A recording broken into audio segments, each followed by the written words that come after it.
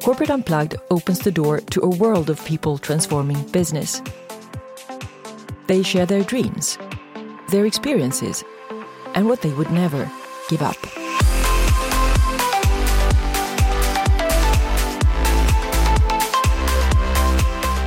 I'm so glad to have Ma Steinsvik here with me from Stockholm. Welcome to my podcast, Ma.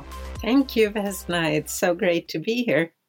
Ma Steinsvik is a European business leader, futurist and investor, and the CEO of Bulls Holding and chair of the board of RMB, both international media groups. She is an acknowledged international keynote speaker on technical leaps and their impact around the world. So Ma, let's kick off with, one would say, maybe a quite simple question, but at the same time, in these times that we are in, maybe not. What would you define as businesses, and what are actually businesses for? That's a great question, Vesna, and I think it's really one that's worth giving some thoughts. For me, business is really a force for good when used in the right way. And also, I think that most entrepreneurs see it in that way.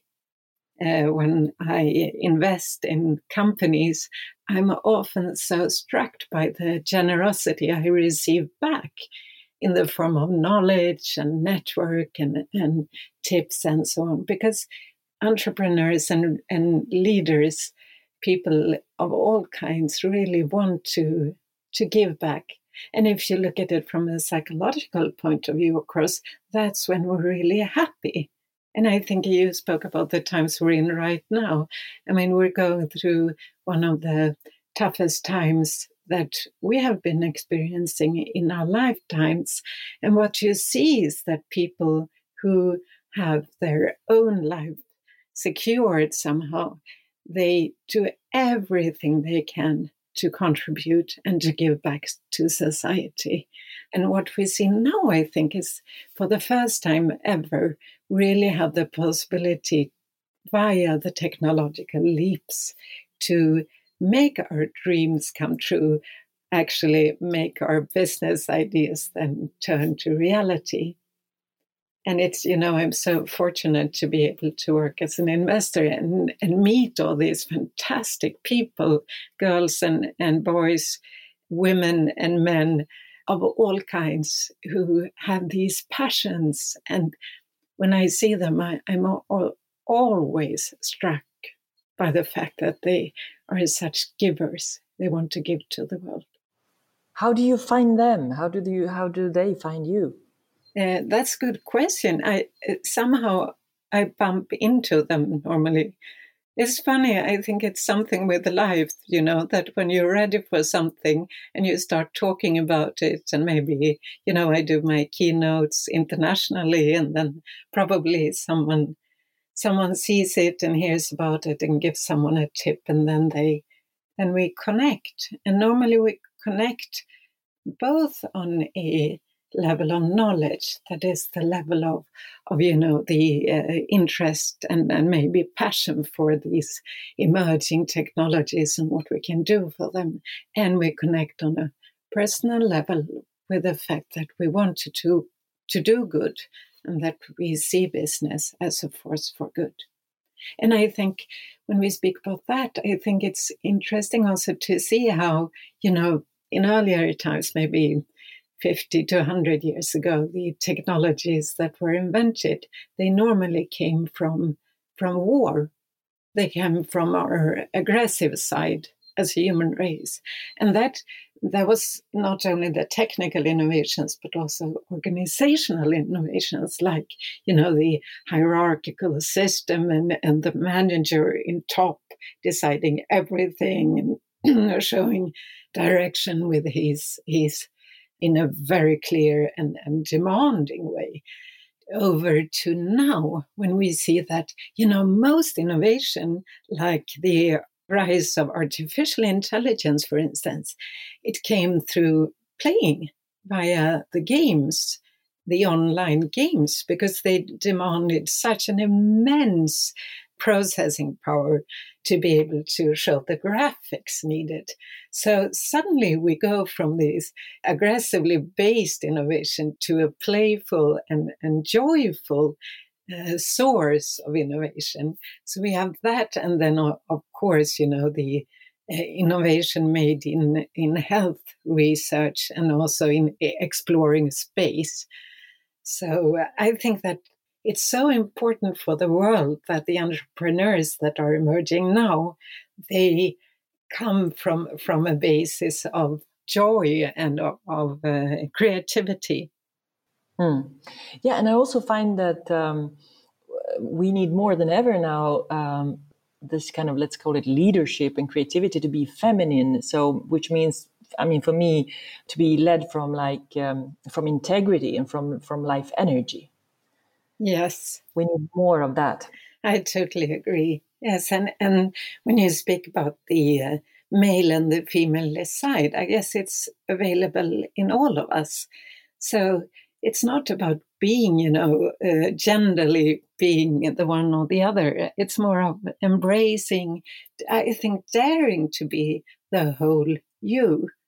So for me, it has been a fantastic balance to be able to, I went to Melia in Cannes in the 90s, and I saw one of the brains behind the internet, and I was totally starstruck. And after he had explained what the internet was and what it could achieve, I was totally mind blown, and started to read everything, talk to everyone I could to learn about technical innovation.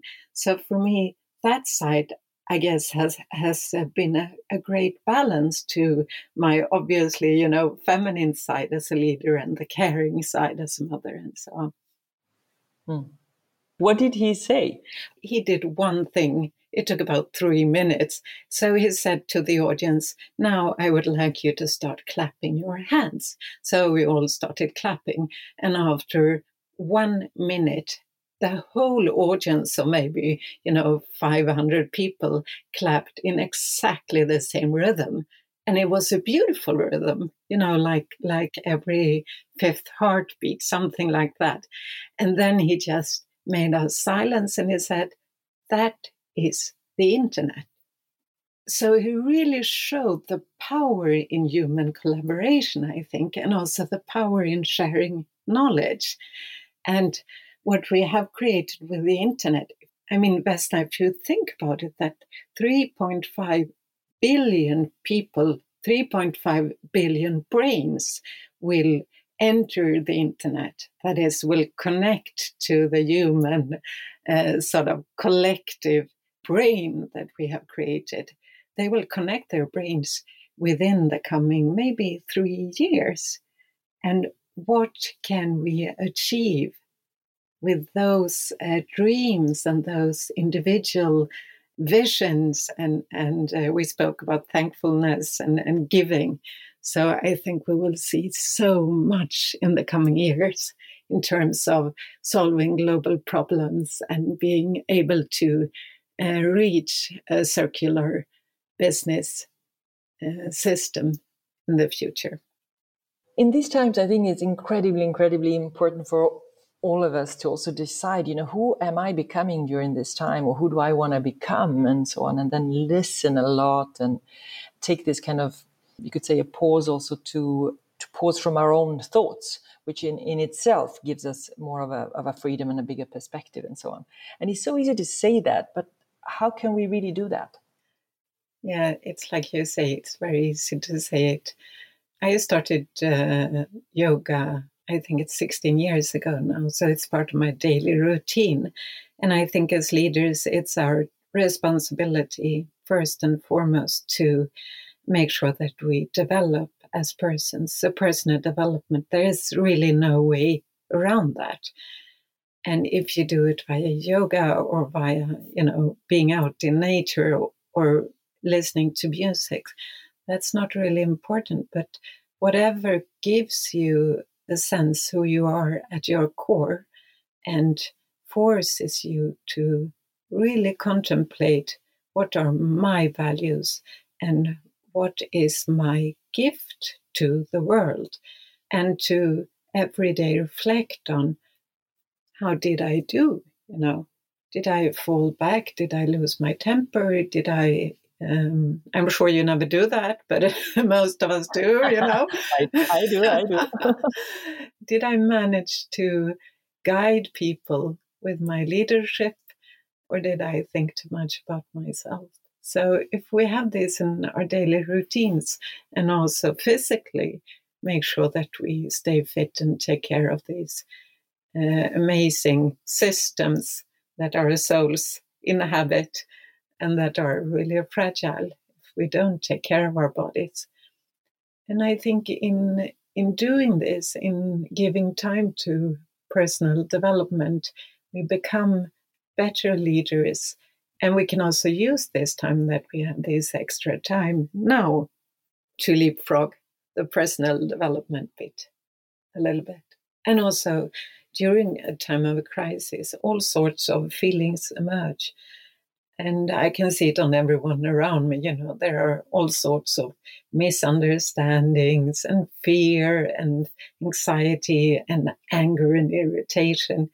So by being a conscious leader and reflecting upon yourself, you can act sort of as a stabilizer and lead with your example during these times.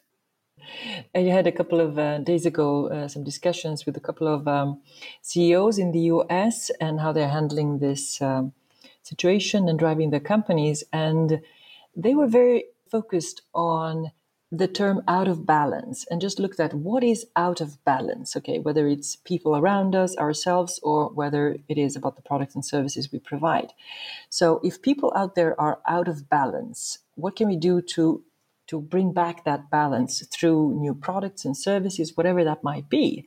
And I thought that was a very good way of looking at it, because if, for example, there is a need for physical touch, okay, so they were even thinking about what services can be provided sooner or later when it's possible to give people back this kind of possibility to physically touch each other beyond the so to say on the personal life level, but like that part. And also, what can we give them back so that they get back into balance and give them this kind of psychological safety? What can we do with our services and products to achieve that?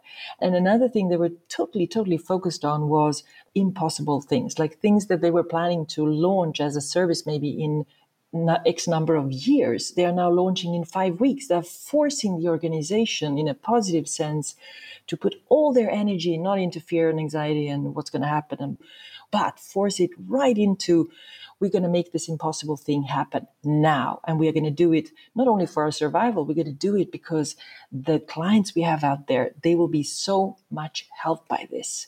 So they said it's about focusing people's energy into something positive, constructive, and it's easier said than done, but they literally were delivering on that, and they were extremely successful. And they've been also focusing full on to narrow actually their agenda and do fewer but bigger, you could say, initiatives, and be very offensive rather than defensive, of course. And then they brought out this incredible importance of communication, like increase the frequency, please increase the frequency of communication, plus make sure it's purpose-led completely. No other communication is relevant. And I thought that was kind of a good, good approach, good advice. That's amazing. And also what you said about being out of balance. If you look at that from another perspective, being out of balance is really having this uncertainty that is also the basis for creativity. So I think when we are experiencing a time of being out of balance, that is when innovation happens. So like you say, as a leader, you need to be able to channel the focus into not from fear and from this feeling of being out of balance to a higher purpose, and to innovate good business from that makes you sustainable and resilient and connects everyone and helps everyone move forward, get a sense of purpose during these times. But Bob, going back to you, what would you say is your passion, that thing that is so important to you? that you're also willing to suffer for it if needed? Well, my passion, Vesna, my passion is life. I love life, and I really love the lives of everyone else as well, and the possibilities that we have in life. So I wake up every day feeling so thankful for the gift of life, but also with this feeling that how can I extend time, to be able to fit everything into it. So within this passion for life, it is about making dreams come true, fulfilling dreams, and specifically then using business as a force for good. And on a more personal level, I guess the passion for wisdom has always been a close friend, something that guides me. And in this quest for wisdom, that can be like, it can be found everywhere, and it always hides itself, within a piece of music, or in the way that birds fly on the sky, or in a Nobel Prize winner's talk, or in a conversation between friends. So I think it has to do with curiosity somehow, to try to find these pieces of wisdoms, and also weak signals that indicate the future that lies ahead, and then combining them into sort of a roadmap of where we could go if we choose responsibly and choose wisely. And picking up these, as you say, sometimes also weak, small signals around us of where we are heading, maybe we personally, or we as a society. How do you catch yourself in order to make sure that you pick up these signals? I think first, on a personal level, you need to work with being extremely open and focused at the same time. And then to be broad, to have a broad network of people who think differently, both think differently than you do, but also think differently than the others in the network. And then try to move into as many fields of knowledge and of development as possible. So I think combining, for instance, what's happening in music, what's happening in architecture and in art and literature, of course, with what's happening in the technical fields. So what are the physicists doing right now? What are the bioinformatics doing right now, and what's happening within the big mechanical industry. When you connect all these fields, then you can, within your business, within your work, you suddenly get inspiration. Your brain starts working, and you see things in a different way than if you just focus 24 hours a day on the running business. And I think you need, 15% of your time as a minimum to do other things than just solving operational issues. And you yourself have transitioned a lot from the, let's say, business operations of your media groups into doing a lot of this analysis and searching for these signals.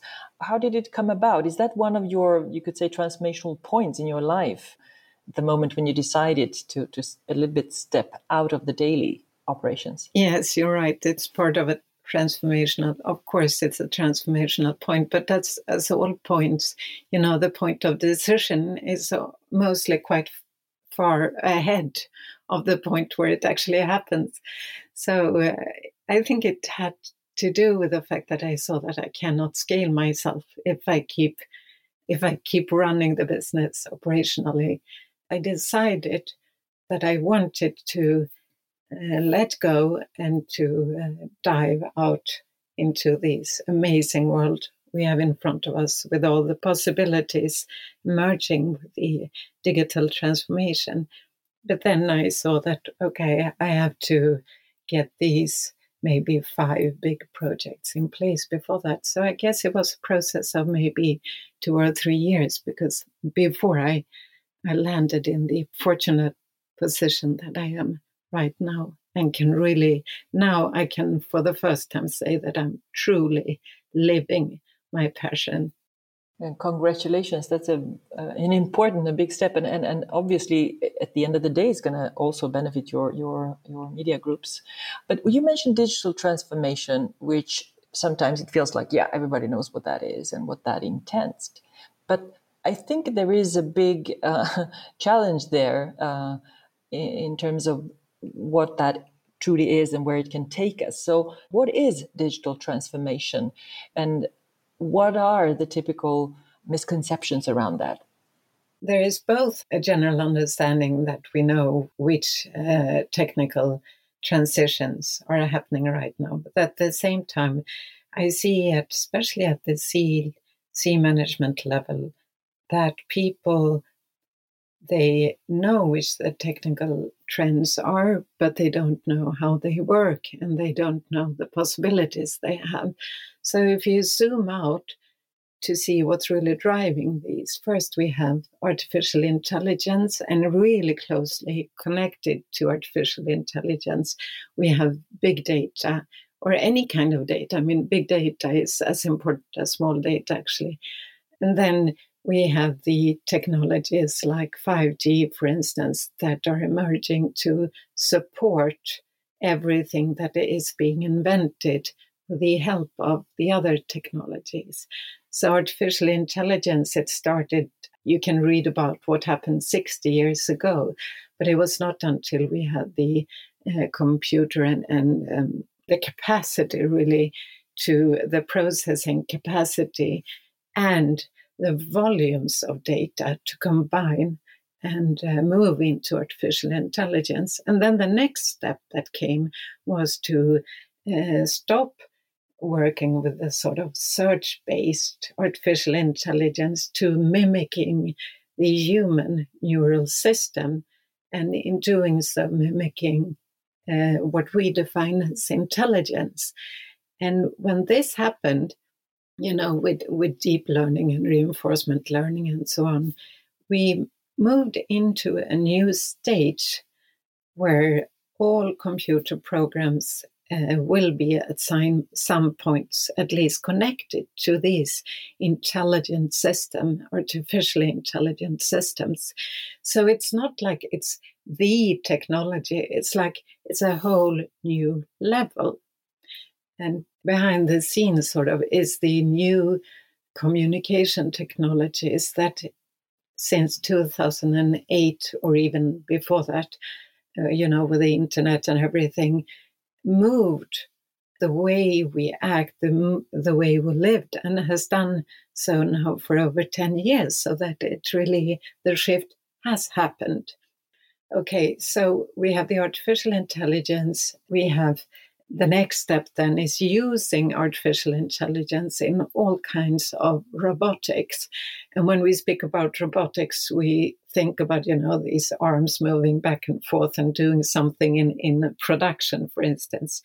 But when you think about the power of, for instance, a nanobot that can be built on organic material and transport a tiny drop of, for instance, cancer drug and medicine down to a specific cluster of cells and then dissolve itself. So when we speak about robotics, we also need to think about self-driving cars or self-driving anything, especially drones maybe, that can transport things back and forth.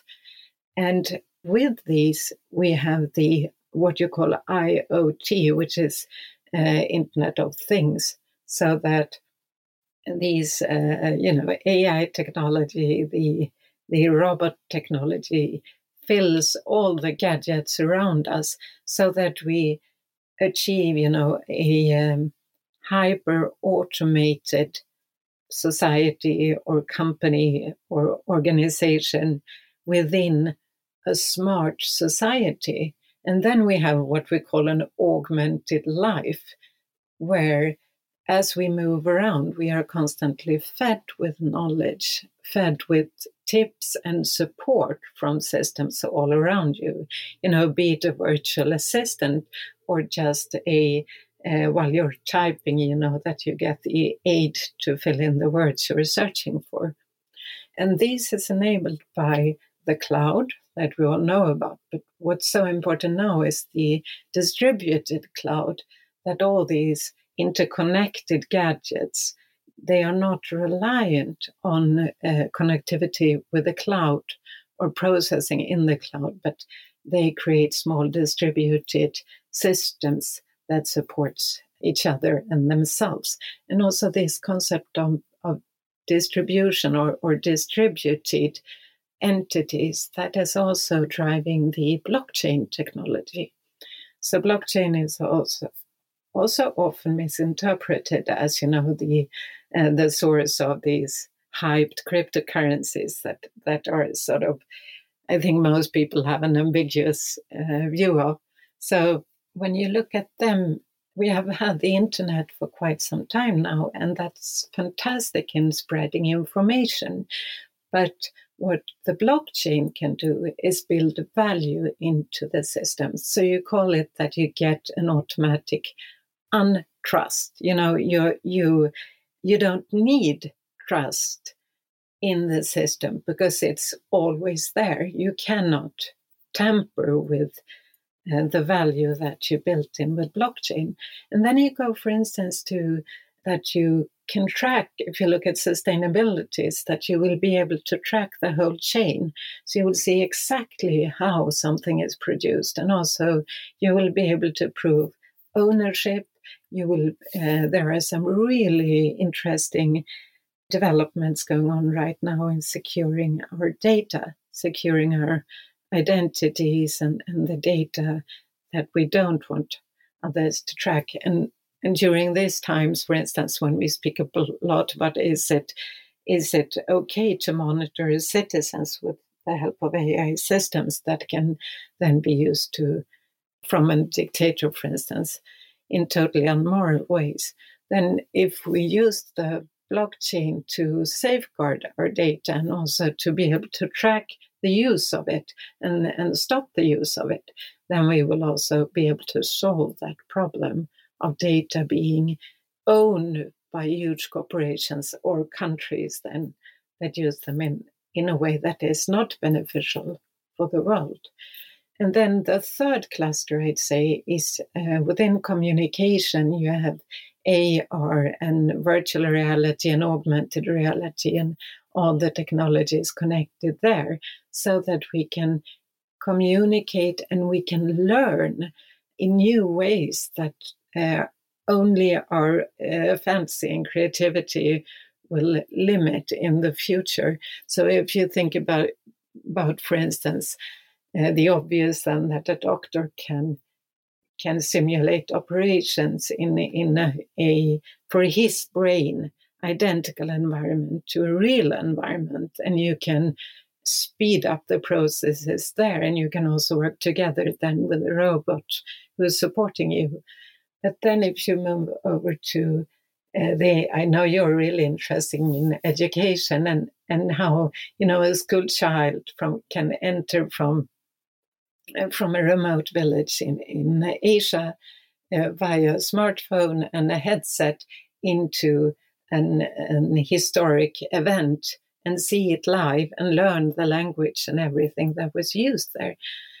And that moves away these institutionalized education systems and gets more freedom and individualization into education as well, and provides us with the possibility of constant learning.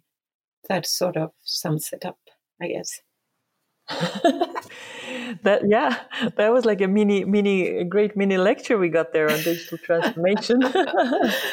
It's important because I guess the technological, the engineers and the developers, they are so into this and they understand it in every detail.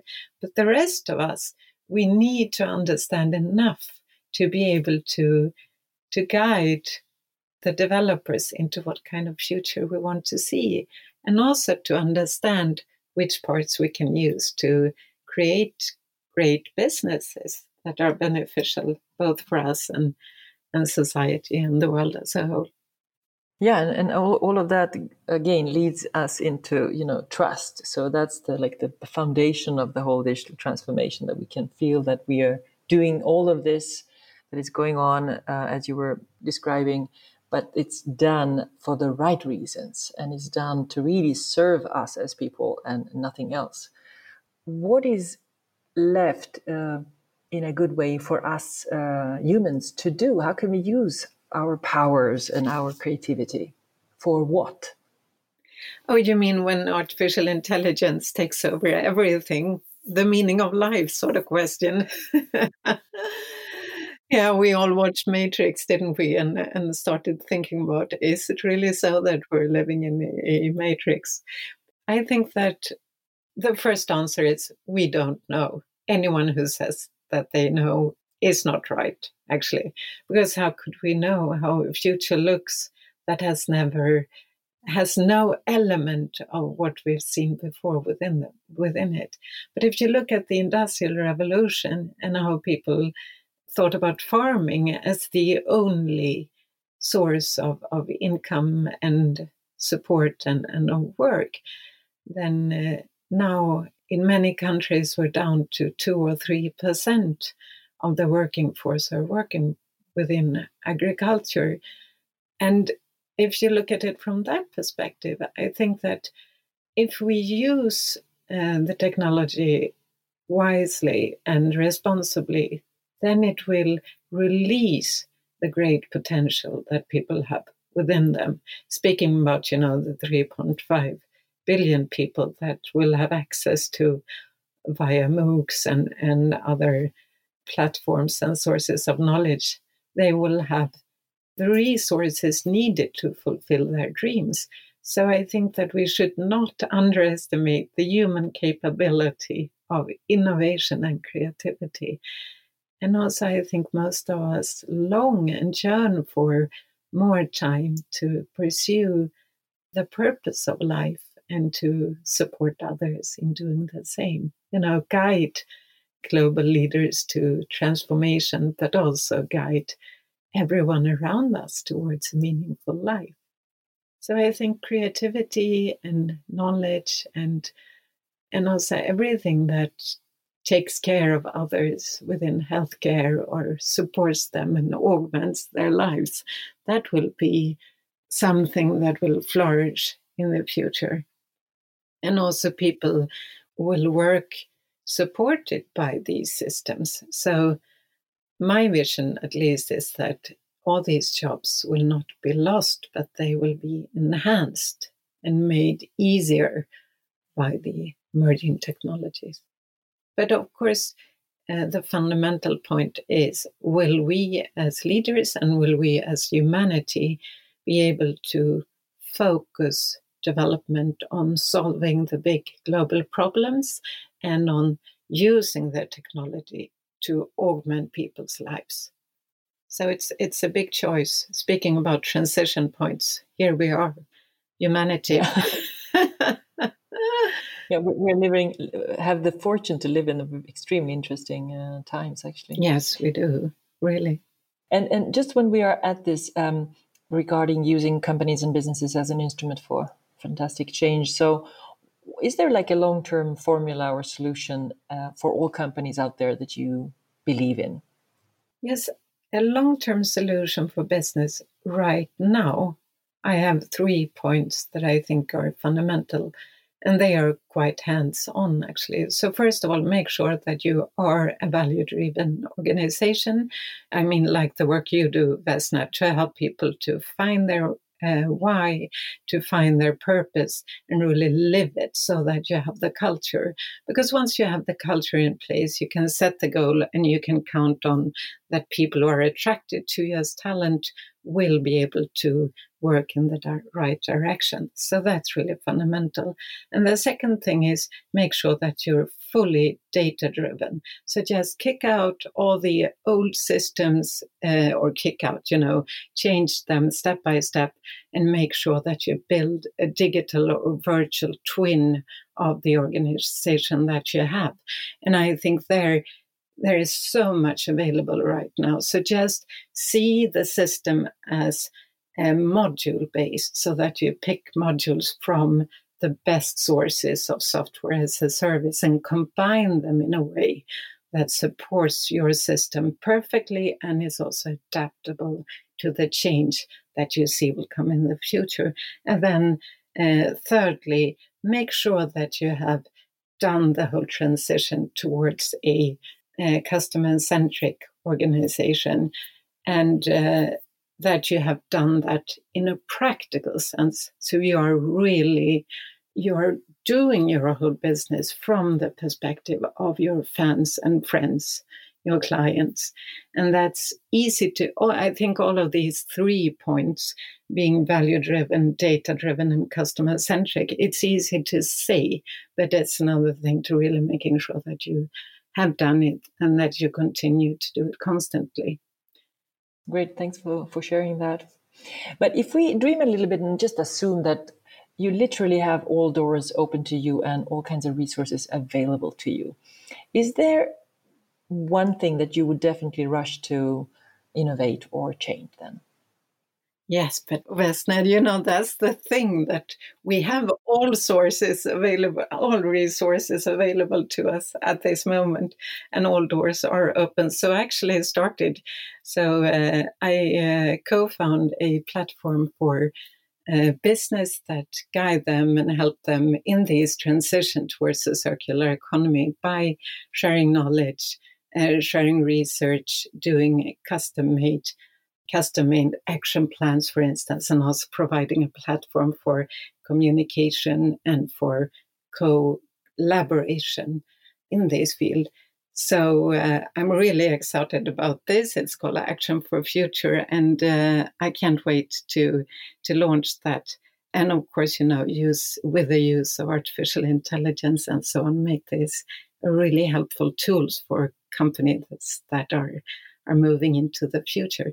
And why I choose this project, you asked about the one thing that I would innovate. It is because I see that most business leaders like you and me really want to do good, to use business as a force for good. And of course, earn money and support themselves and everyone around them as well. But there is this passion for creating something of value. And when it comes to circularity, everyone knows that if we don't have a working environment, we're out of business directly. So it's in everyone's interest. But it's so hard to get there, because the moment you start speaking about sustainability and circularity and what you do as a company, then you're sort of questioned, because it's been used so much just with words instead of actions. So I think what the world companies need to reach these circular business models is really to have a platform to do that collaboratively. And I listen, to your fantastic professor Verganti, is his name, isn't it?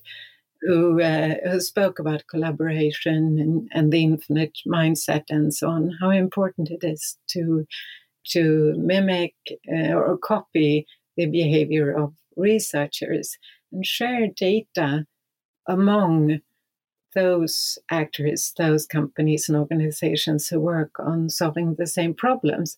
But you don't have to share your ideas, your business secrets, the one thing you think is really unique about you, but you share knowledge and information, you discuss, and in doing that, you can also communicate to the markets and the clients and so on what you're doing in a way that is trustful and authentic.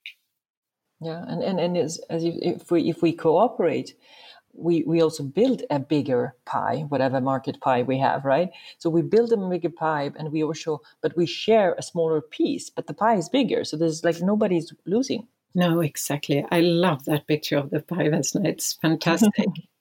That's the mindset, the shift of mindset we need to do to go from this restriction-based mindset that we think that it's always too little of everything. Probably has to do with something of our childhood, some Freudian explanation to that. But moving over to the theory of availability, that as long as we collaborate and take responsible decisions, there is really enough for everyone out there to have a good life. Is there one particular advice that you want to give to leaders, however you define those? Be a leader. I think a lot of leaders don't think about what it takes to be a leader. And I can't say that I'm perfect in that sense every day either. So we all have to think about, how I think about it a lot because I do a lot of outdoor sports, like sort of extreme sports without risk. So, for instance, when you're out in the winter in the mountains and you walk for days, on skis above the tree level, it's really somehow risky that strong winds or extreme cold and so on will come. So you get to try your leadership skills during quite hard circumstances. And then the first thing is, of course, always to keep track of north. You need to keep your direction, the true north, always. But then if you see in these groups that are out there together, that if you are a good leader, you will set the direction, you will find a person who is able to hold the direction, and then you will move back and be the last one to walk, because then you will make sure that no one gets left behind and that the whole group stays together. So I think that's really important as a leader to see where is true north, get the direction, but then also be able to use your empathy and use your belief in other people and your ability to make them grow, to go behind, as a leader and make sure everyone is on board. Good advice. Thank you. And what about advice to yourself? I don't know, 10 or 15 years ago or something? What would it be? That's easy as well. My advice to myself would be to let go, and to understand that letting go is not failing or not living up to responsibilities. So I developed this model for myself that learn something, and then as soon as you have learned how to do it, or if it's a project or something, as soon as it's set up and you are sort of starting to feel comfortable in doing that, then you train someone to do exactly that thing, and then you let it go and move on to new projects that you don't know how to do yet. And the reason why I had to develop this model was that I noticed that I wanted to do so much, that I tended to spread myself too thin, which also had effects on health, of course, and so on, that it's not sustainable for anyone to just keep adding things. So the advice would definitely be to let go as soon as it's possible, train someone else, hand it over, and then move on to other great and exciting projects. What do you think is the most important thing for companies to focus on right now? I spoke before about these three parts: value-driven, data-driven, and customer-centric. And to be able to do that, I think what we spoke about earlier, to really focus on learning the digital transformation, the tools, and also understanding how they can help you fulfill your dreams as a company, and to start experimenting on them. That would be my advice, because it's also what I see, that most companies don't give enough time right now. So it's that's really a hygiene factor, to know your digital possibilities and that you have developed this digital or virtual twin of the organization. But it's hard to pick one, Vesna. There is so much that's important for companies to do right now. But this would be sort of the thing you need to be able to move forward and do other things. So my final question to you is this one. What do you think the world needs most at this time? Well, what I would say that the world needs most at this time is action. I think we're done talking now. I think all of us know exactly what to do and why we need to do it and even how to do it. So just let's act, and act from a place of good faith, of thankfulness, and of wisdom, and just get it done, solve the problems, and do it together. Great ending, Ma. Thank you so much, and thanks for sharing everything. Really, I will post links and show notes on corporateunplugged.com. So if people want to find out more about you and everything you do and so on, they can head to that website, margaretasteinsvik.com. Yes, please do. I love communicating. And I just want to remind people also to subscribe to the podcast on iTunes, Spotify, and Acast, or wherever you listen to podcasts, and also share this very episode with people you know would benefit from hearing Ma. Please rate also and review the podcast if you enjoyed it. Thank you so much for listening, and until next time, live with purpose and remember to unplug. Ciao, Ma. Thank you, Vesna. Ciao.